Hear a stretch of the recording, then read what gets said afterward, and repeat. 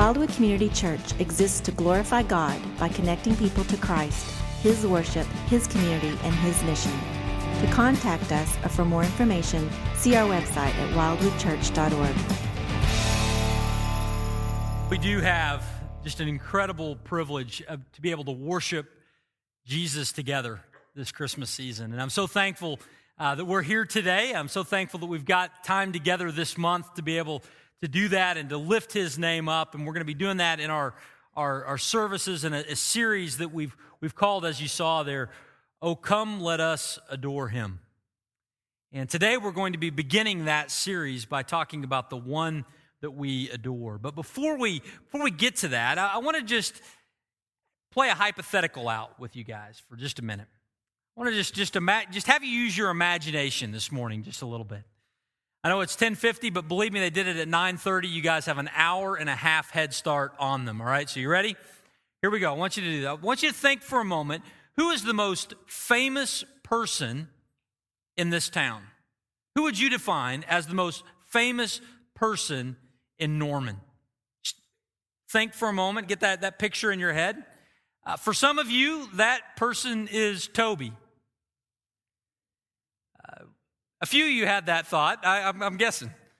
Maybe for a few others of you, it wasn't Toby. Maybe it was Bob. Maybe Bob is the most famous person. Or for others, maybe it's not Toby or Bob. You're going to go back to the 70s and 80s, and it's Barry. Or maybe for others, you're going to go even further back than that, and you're going to go different sport. You're going to go global Olympics, Nadia Comaneci. I don't know, who it is for you that came to your mind, but one of these people surely would qualify, and maybe you have somebody that you would say trumps all of them. But imagine that there is this famous person, and imagine that today at lunch, you go out and you go wherever you're going to go for lunch. You go to Dickey's, you go to McDonald's, you go over on Campus Corner someplace. You go out to your favorite place for lunch, and you are in line. When you look up, and right in front of you in line is this most famous person. Now, let's keep playing this hypothetical. How many of you would say something to that person right in front of you in line? Dan Bass, God bless you, man. You're the only guy in the room who would do it. But, let's just say for a moment, it's a hypothetical. We're not really risking anything. We're all going in, all right? So you're going to talk to this person, famous person right in front of you, most famous person in the city. You decide to strike up a conversation. You have 2 minutes with them. And you kind of, wow them in the conversation. At the end of the conversation, you say this really awkward thing. You say, hey, I hope we can connect again sometime. Now, how many of you think that they really want to connect with you again sometime? Besides Dan. How many of you think that they are really going to want to connect with you? Well, okay, it's a hypothetical, so let's kind of up the ante. Let's make it a little more fun. So let's say that you initiate with them. You say, I want to connect with them, and they say, sure, I'd love to connect with you, and they follow by pulling out their business card, flipping it over, and on the back, writing their cell phone number, handing it to you. And you immediately text them, and so they have your number. And they save it. You watch them. They type it in. And you've got their number. They've got your number. But it doesn't stop there. Not only do they give you their cell phone number, but this most famous person in town looks at you and says, hey, where do you live? And it's a hypothetical, so you're not freaked out. And you say back to them, I live in this house in this neighborhood. And when they hear that, they go, you know what? There's a house for sale next door to you. I'm going to buy it. I'm going to move in. And then a few days later, the sold sign is in the yard and the moving truck's out there and they're moving in and they come over and they bring cookies and they bring a key and they give you a key to their house. And they say, hey, mi casa es su casa, whatever you want, come on over. Now, let me ask you, if all of that plays out that way, do you think they really want to get to know you? You think they really want to connect with you? Yeah, it plays out a little different, doesn't it? Now, I go through that story, which is absolutely ridiculous, and if it happens to you today, call me. I'd love to just hang out and find out this magical, mystical life that you live. But I go through that today because there's a situation that is real and that is serious, and that is as it relates to our relationship with God. See, many of us feel like our relationship with God is as shallow as somebody we bump into in line occasionally. We feel like, maybe it's Christmas, maybe it's Easter, maybe it was when we were kids, maybe it was summer camp, but we had a cup of coffee with God. We said to him at that point, hey, it'd be great to connect again, but we've never really done that. And we feel like he's the God of the universe, he's got a lot of responsibility, he's got a lot of people. Certainly, he doesn't really want to connect with us. Have you ever felt that way? Have you ever felt that God is distant? That God is removed, that God doesn't want to really connect with us? If that's something that you've ever felt, and rest assured it's something that I've felt before, if that's something that you felt, if that's something that I've felt, then this morning the passage of Scripture we're going to look at is something we desperately need. Because in John chapter 1, verses 14 to 18, we see the God who gives us his number, who moves next door, and who gives us the key. And we're going to look at that together as we talk about the one we adore at Christmas and always, the person of Jesus. John 1, 14 through 18. So if you got a Bible, open up to John 1. We're going to spend our time in these verses today. I'm going to read them for us, and then after I read them, we're going to go back and unpack them a little bit so that we can understand a little more about what they mean for us in our lives. John 1, beginning in verse 14. John writes and says this. It says, "And the Word became flesh and dwelt among us. We have seen his glory, glory as of the only Son from the Father, full of grace and truth. John bore witness about him and cried out, 'This was he of whom I said, he who comes after me ranks before me because he was before me.' For from his fullness we have all received grace upon grace. For the law was given through Moses. Grace and truth came through Jesus Christ. No one has ever seen God, the only God who is at the Father's side. He, Jesus, has made him known." As we look at these verses today, we're just going to see a couple of things that will help us know that God is serious about us knowing him. A couple of things that will remind us that we have a God who desires to live in relationship with us, and it's demonstrated by what he did for us in Christ in John 1. The first thing we're going to see is this, that we have the great privilege of adoring the God who came to us. Adore the God who came to us. We see this in verse 14. Now, John begins his gospel, and he continues this wording in verse 14, and he describes Jesus as the Word. In John 1, he says, "In the beginning was the Word, and the Word was with God, and the Word was God." He's talking about Jesus there. And he continues that story, and he continues that title over in verse 14, when he says, "The Word became flesh." Now, why does John call Jesus the Word of God? Why does he use that title? I mean, there's a lot of titles he could have used. John is somewhat unique in his application of this title for Jesus. Why does John use it? Well, I think there's a couple of possibilities in this. Both of them relate to who Jesus was. You see, this title of the Word was something that would have meant different things for different people in the first century. If you were from a Greek background, a non-Jewish background, then you would have understood this title of the Word to mean the reason or the rationale that holds all the world together. And in fact, Jesus is, Colossians chapter 1 lets us know, the one who holds the world together. He's the one that spoke forth creation. God used him in the creation of the world, and he holds it all together. So in one sense, Jesus being the Word means he's the cohesiveness that holds it all together. But in another sense, Jesus being called the Word in John 1 has to do with more of a Jewish understanding of this title of the Word.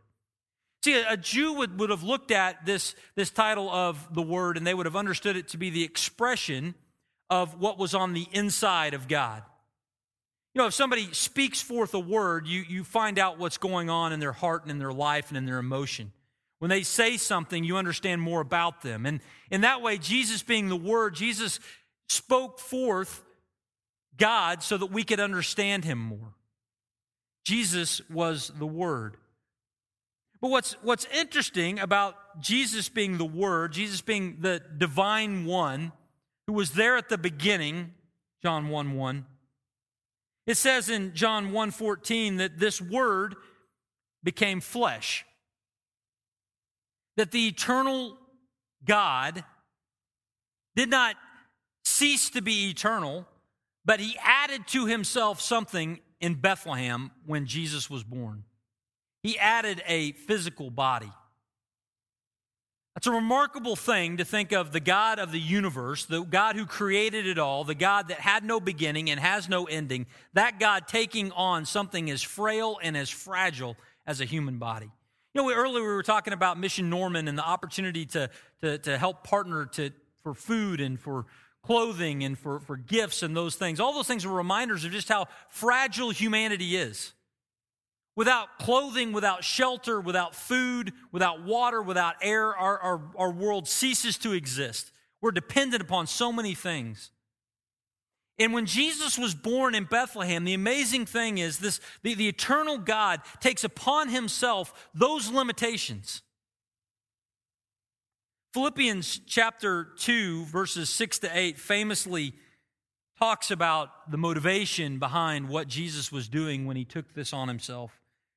When Paul writes and says this, he says, who though he was in the form of God, meaning Jesus, did not count equality with God a thing to be grasped, but he emptied himself by taking the form of a servant, being born in the likeness of men, and being found in human form, he humbled himself by becoming obedient to the point of death, even death on a cross. Jesus willingly took upon himself the limitations of humanity. Why? Well, Philippians 2 lets us know that one of the reasons why Jesus took upon himself the limitations of humanity was to show and to live out all of those limitations when he would eventually die on the cross for our sins. One of the main reasons why Jesus took on humanity. But the other reason why Jesus took on humanity was because he wanted us to know him. Because he was going to come to us. And we know that by looking at what John says next in John 1:14. After he says the Word became flesh, what did the Word who became flesh do? It says he came and dwelt among us. Literally, it's the idea of pitching a tent or setting up a tabernacle among his people. It's remarkable to me that Jesus didn't just take on a human body, but he took on a human body and then he stuck around for a little while. He made a house, he made a life, he made a living. He grew up with parents. He learned a vocation. Why did Jesus go to that extent? In other words, why did Jesus not just take on humanity as a 33-year-old person that God just had placed there in Galilee and he goes immediately to the cross and die? Why the 33 years? Well, the reason why is because God was coming to us. He wanted us to see him live out a life among us so that we might know who he was and so that we might know that he really knows us. You know, if you really wanted to know one of these famous people I mentioned earlier, it would really help to live next to him for a while, wouldn't it? Not just to know facts about him, like what the score of the game was yesterday or something like that, but to really know him. How do you really know him? Well, you would know them if you lived next to them, if you lived around them, if you saw them respond to adversity, if you saw them relate to their family. You would know more about them in those situations. And in the same way, the Word became flesh and pitched his tent among us. He lived around us. For 33 years, he lived this life so that we might know something more of who God is. What does it look like to really worship? We could look at Jesus' life and see. What does it look like to really love your neighbor as yourself? We could look at his life to see. What does it look like for God to really care about us? Does God really care? Is he really present? Look at Jesus' life and see. For 33 years, God invested through the person of Christ a living example to show us what he was like. So if you are here today and you are thinking that God is distant and remote and doesn't care about me, we need to read this verse because it describes just the opposite. It says that the eternal God took on flesh and dwelt among us because he wanted you and he wanted me to know him. Now, what's fascinating is, as he makes that step, it was all of God who was here. It wasn't just a part of God. It wasn't just a couple of attributes of God. It was a fullness of God that showed up. John 1:14 lets us know that. He says that we have seen his glory as of the only Son from the Father, full of grace and truth. In other words, when we see Jesus, when people saw Jesus, they were seeing the glory of God. They were seeing the fullness of God in Christ. They didn't just get part of him, they got all of him in his character and his personality. They were able to see those things as they saw Christ on the earth. As we look at the scriptures, we're able to see the fullness of God. And what's fascinating is when it says that they saw the fullness of God, what does it say that they saw? They saw the fullness of God full of grace and truth. Both of those things.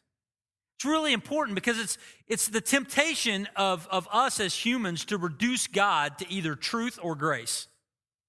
That's our temptation. God is one or the other. It's very difficult for us to try to reconcile the two. For some in this room, if you see God as a God of truth and that's all that you see, then the primary thing that you understand about God is that he's perfect, we're not, we're separated. He's got standards that we can't attain. All we can get is condemnation if God is just a God of truth. Now, we can know about his holiness. We can know about his standards. We can see the direction he wants our life to go, but we absolutely cannot get there. We cannot achieve it. If we see God as only a God of truth, that's where we find ourselves, is just kind of condemned and separated. God is a subject to learn about, an ideal to move towards, but to never attain. That is the God of merely truth. And you know, some in this room are here today and you see God merely as a God of truth.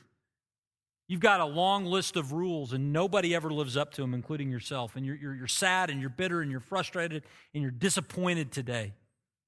The best you can do is try to climb that ladder of those truthful principles, but you keep falling back down. If God is merely a God of truth, then we have no hope. For others of you, you see God as a God of grace, but grace alone. That God is the one who covers over our weaknesses, our flaws, our faults. It's all going to be okay. It's all okay. He loves us no matter what we do. It's all okay. It's all okay. It's all okay.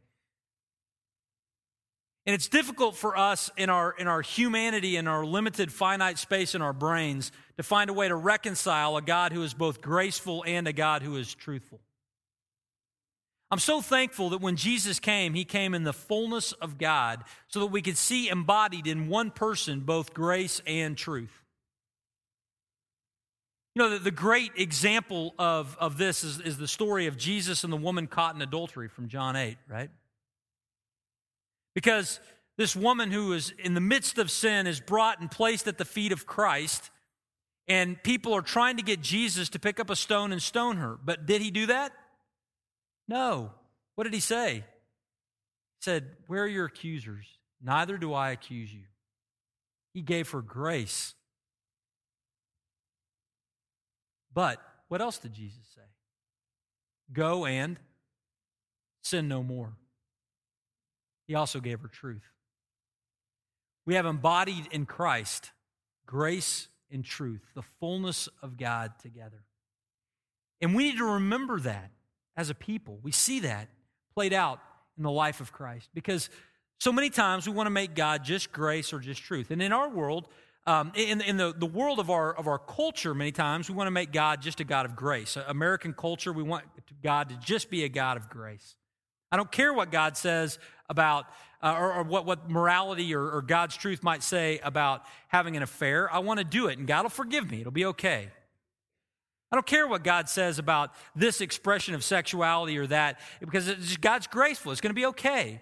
I don't care about stealing or lying or cheating. It's going to be okay. God's graceful. That's what our culture primarily wants to do. And it needs to be tempered and balanced in the person of Christ with this idea of God as also a God of truth that says that no, those behaviors and activities, though they may be appealing to you, are not best for you. Go and sin no more. We need that reminder, that balance. We see that in Christ.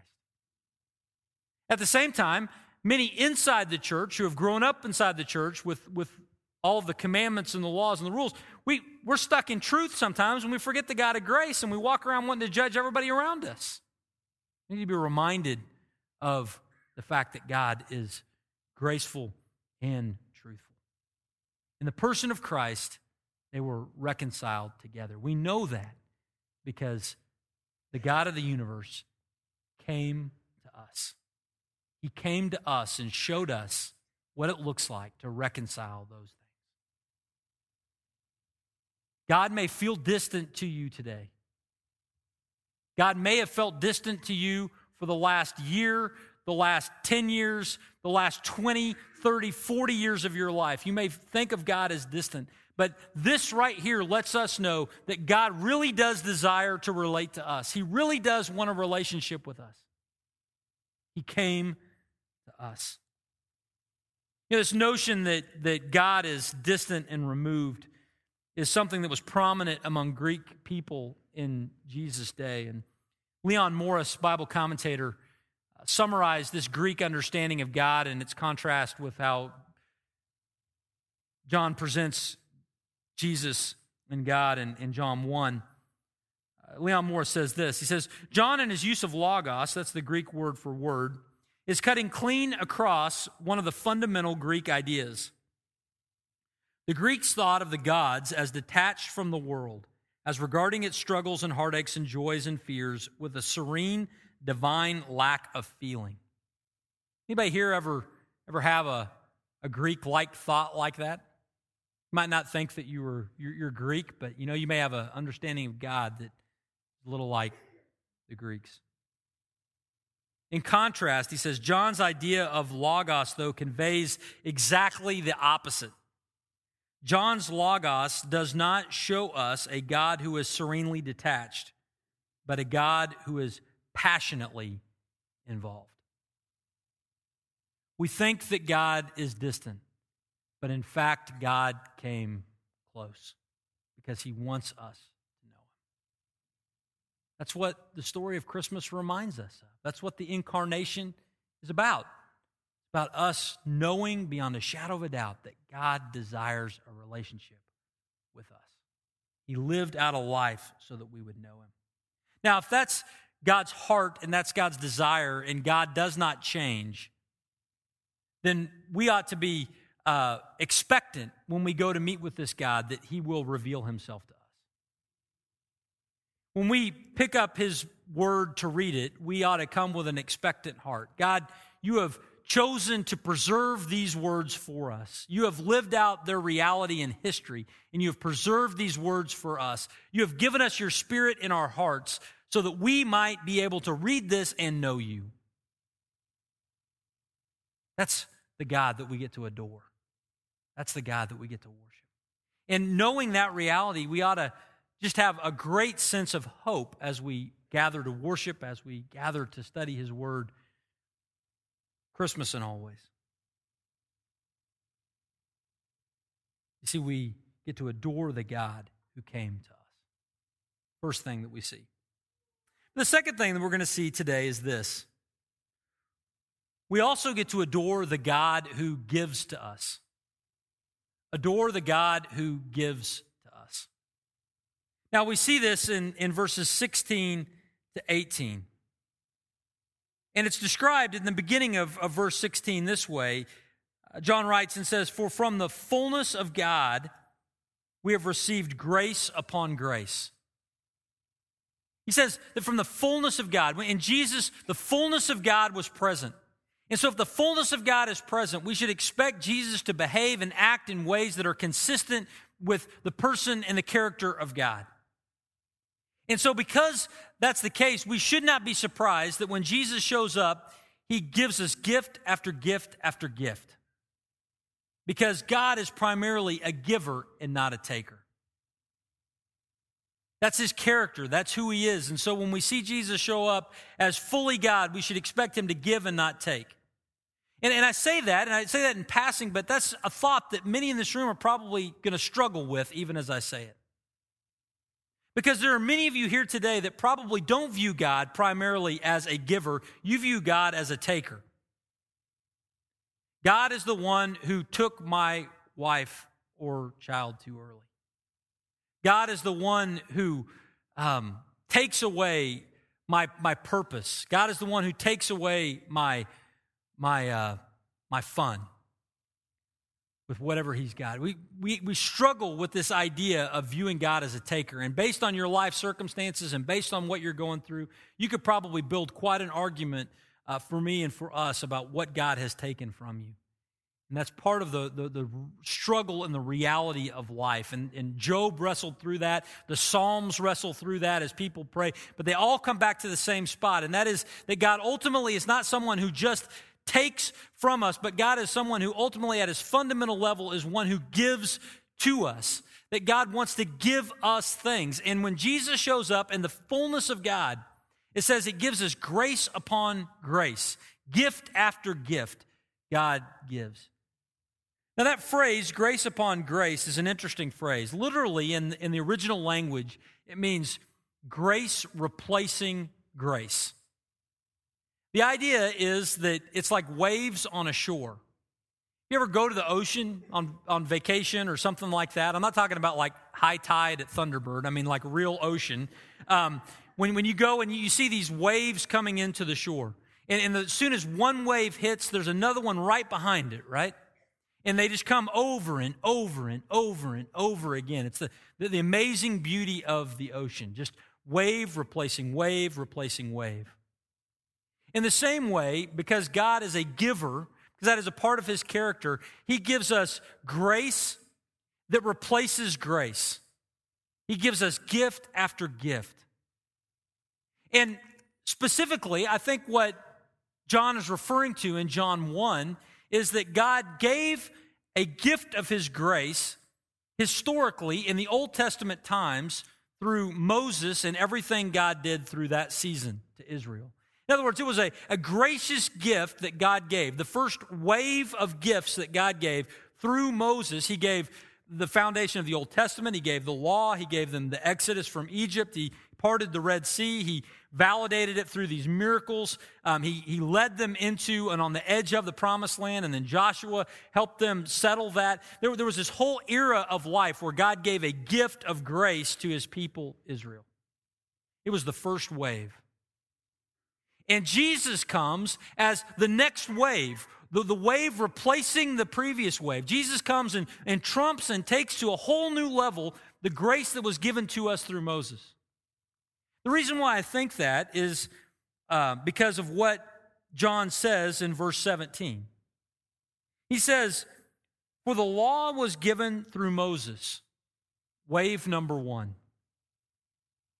But right behind that, people of God, comes this incredible tsunami of blessing in the person of Christ.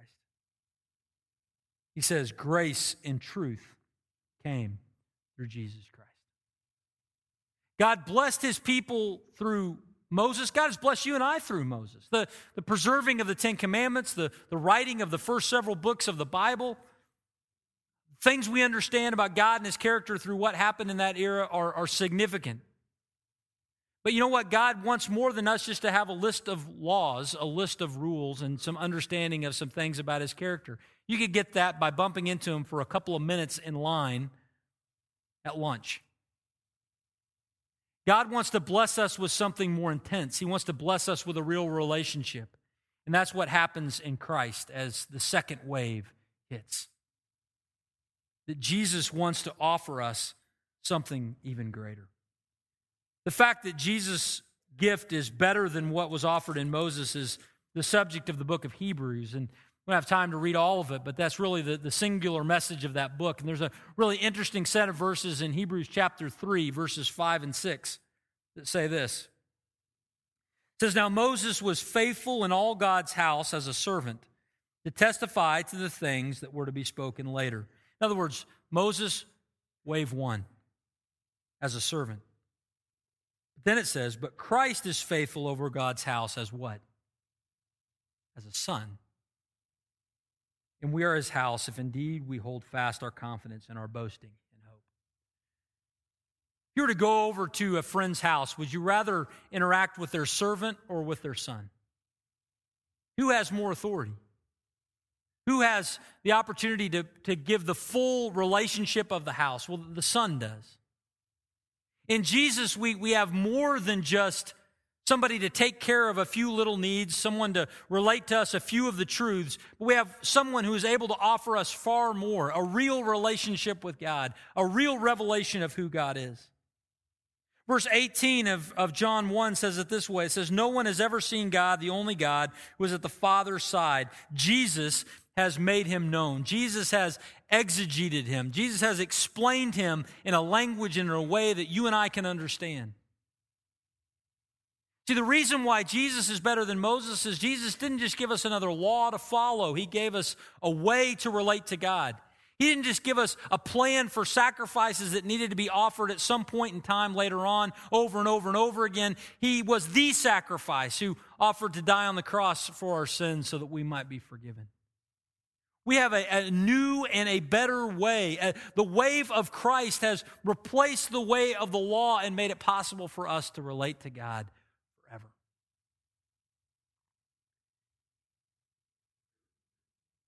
God is a giver.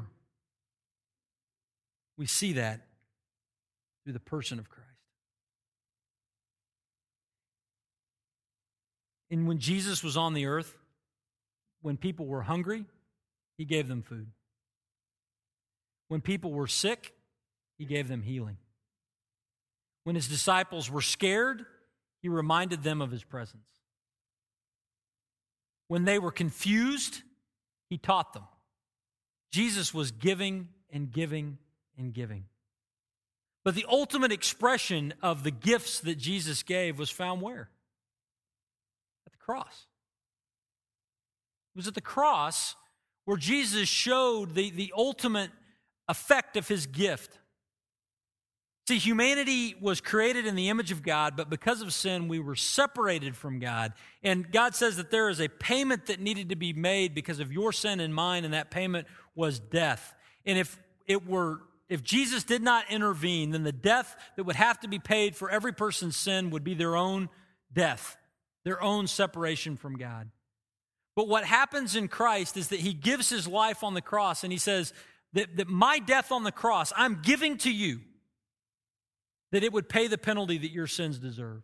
In my life and resurrection, I want to give to you as well, that if you trust in my death to pay the penalty for your sins, that my life might provide for you new life in Christ.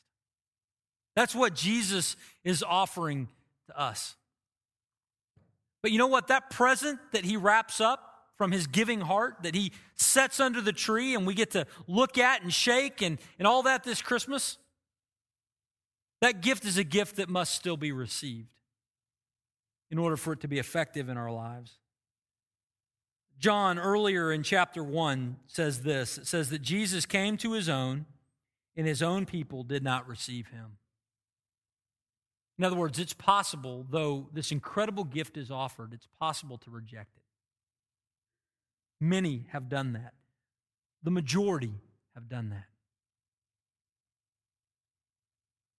But, he says, to all who did receive him, who believed in his name, he gave the right to become children of God.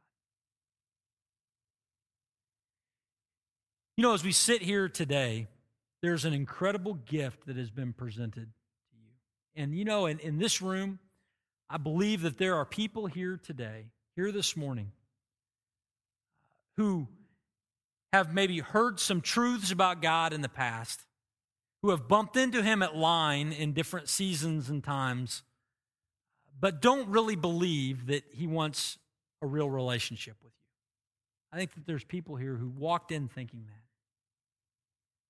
But here's the thing. He's given us his number. He moved next door, And he died on the cross for our sins, that if we would just receive those things, we could have a real relationship with God that is not just for the Christmas season, but that lasts for eternity. And if you are here today and you have not ever placed your faith in Christ, I would implore you that this morning would be the time that you would do that you would open by faith this gift that God has given, that you would acknowledge your sinfulness, and you would accept the gift of life through Christ. And for all of us who are here today, my hope and my prayer is that we would not lose sight of the wonder of Christmas. The wonder of the fact that we have a God who longs to have a relationship with us so much that he would take on the frailties of humanity, live 33 years so that we might know him, that we might have a relationship with him. At Christmas, we get to remember that fact of the incarnation and celebrate the fact that God truly does desire a relationship with you. And we get to worship him each and every Sunday. This morning, we're going to conclude our service with an opportunity to adore the name of Christ together.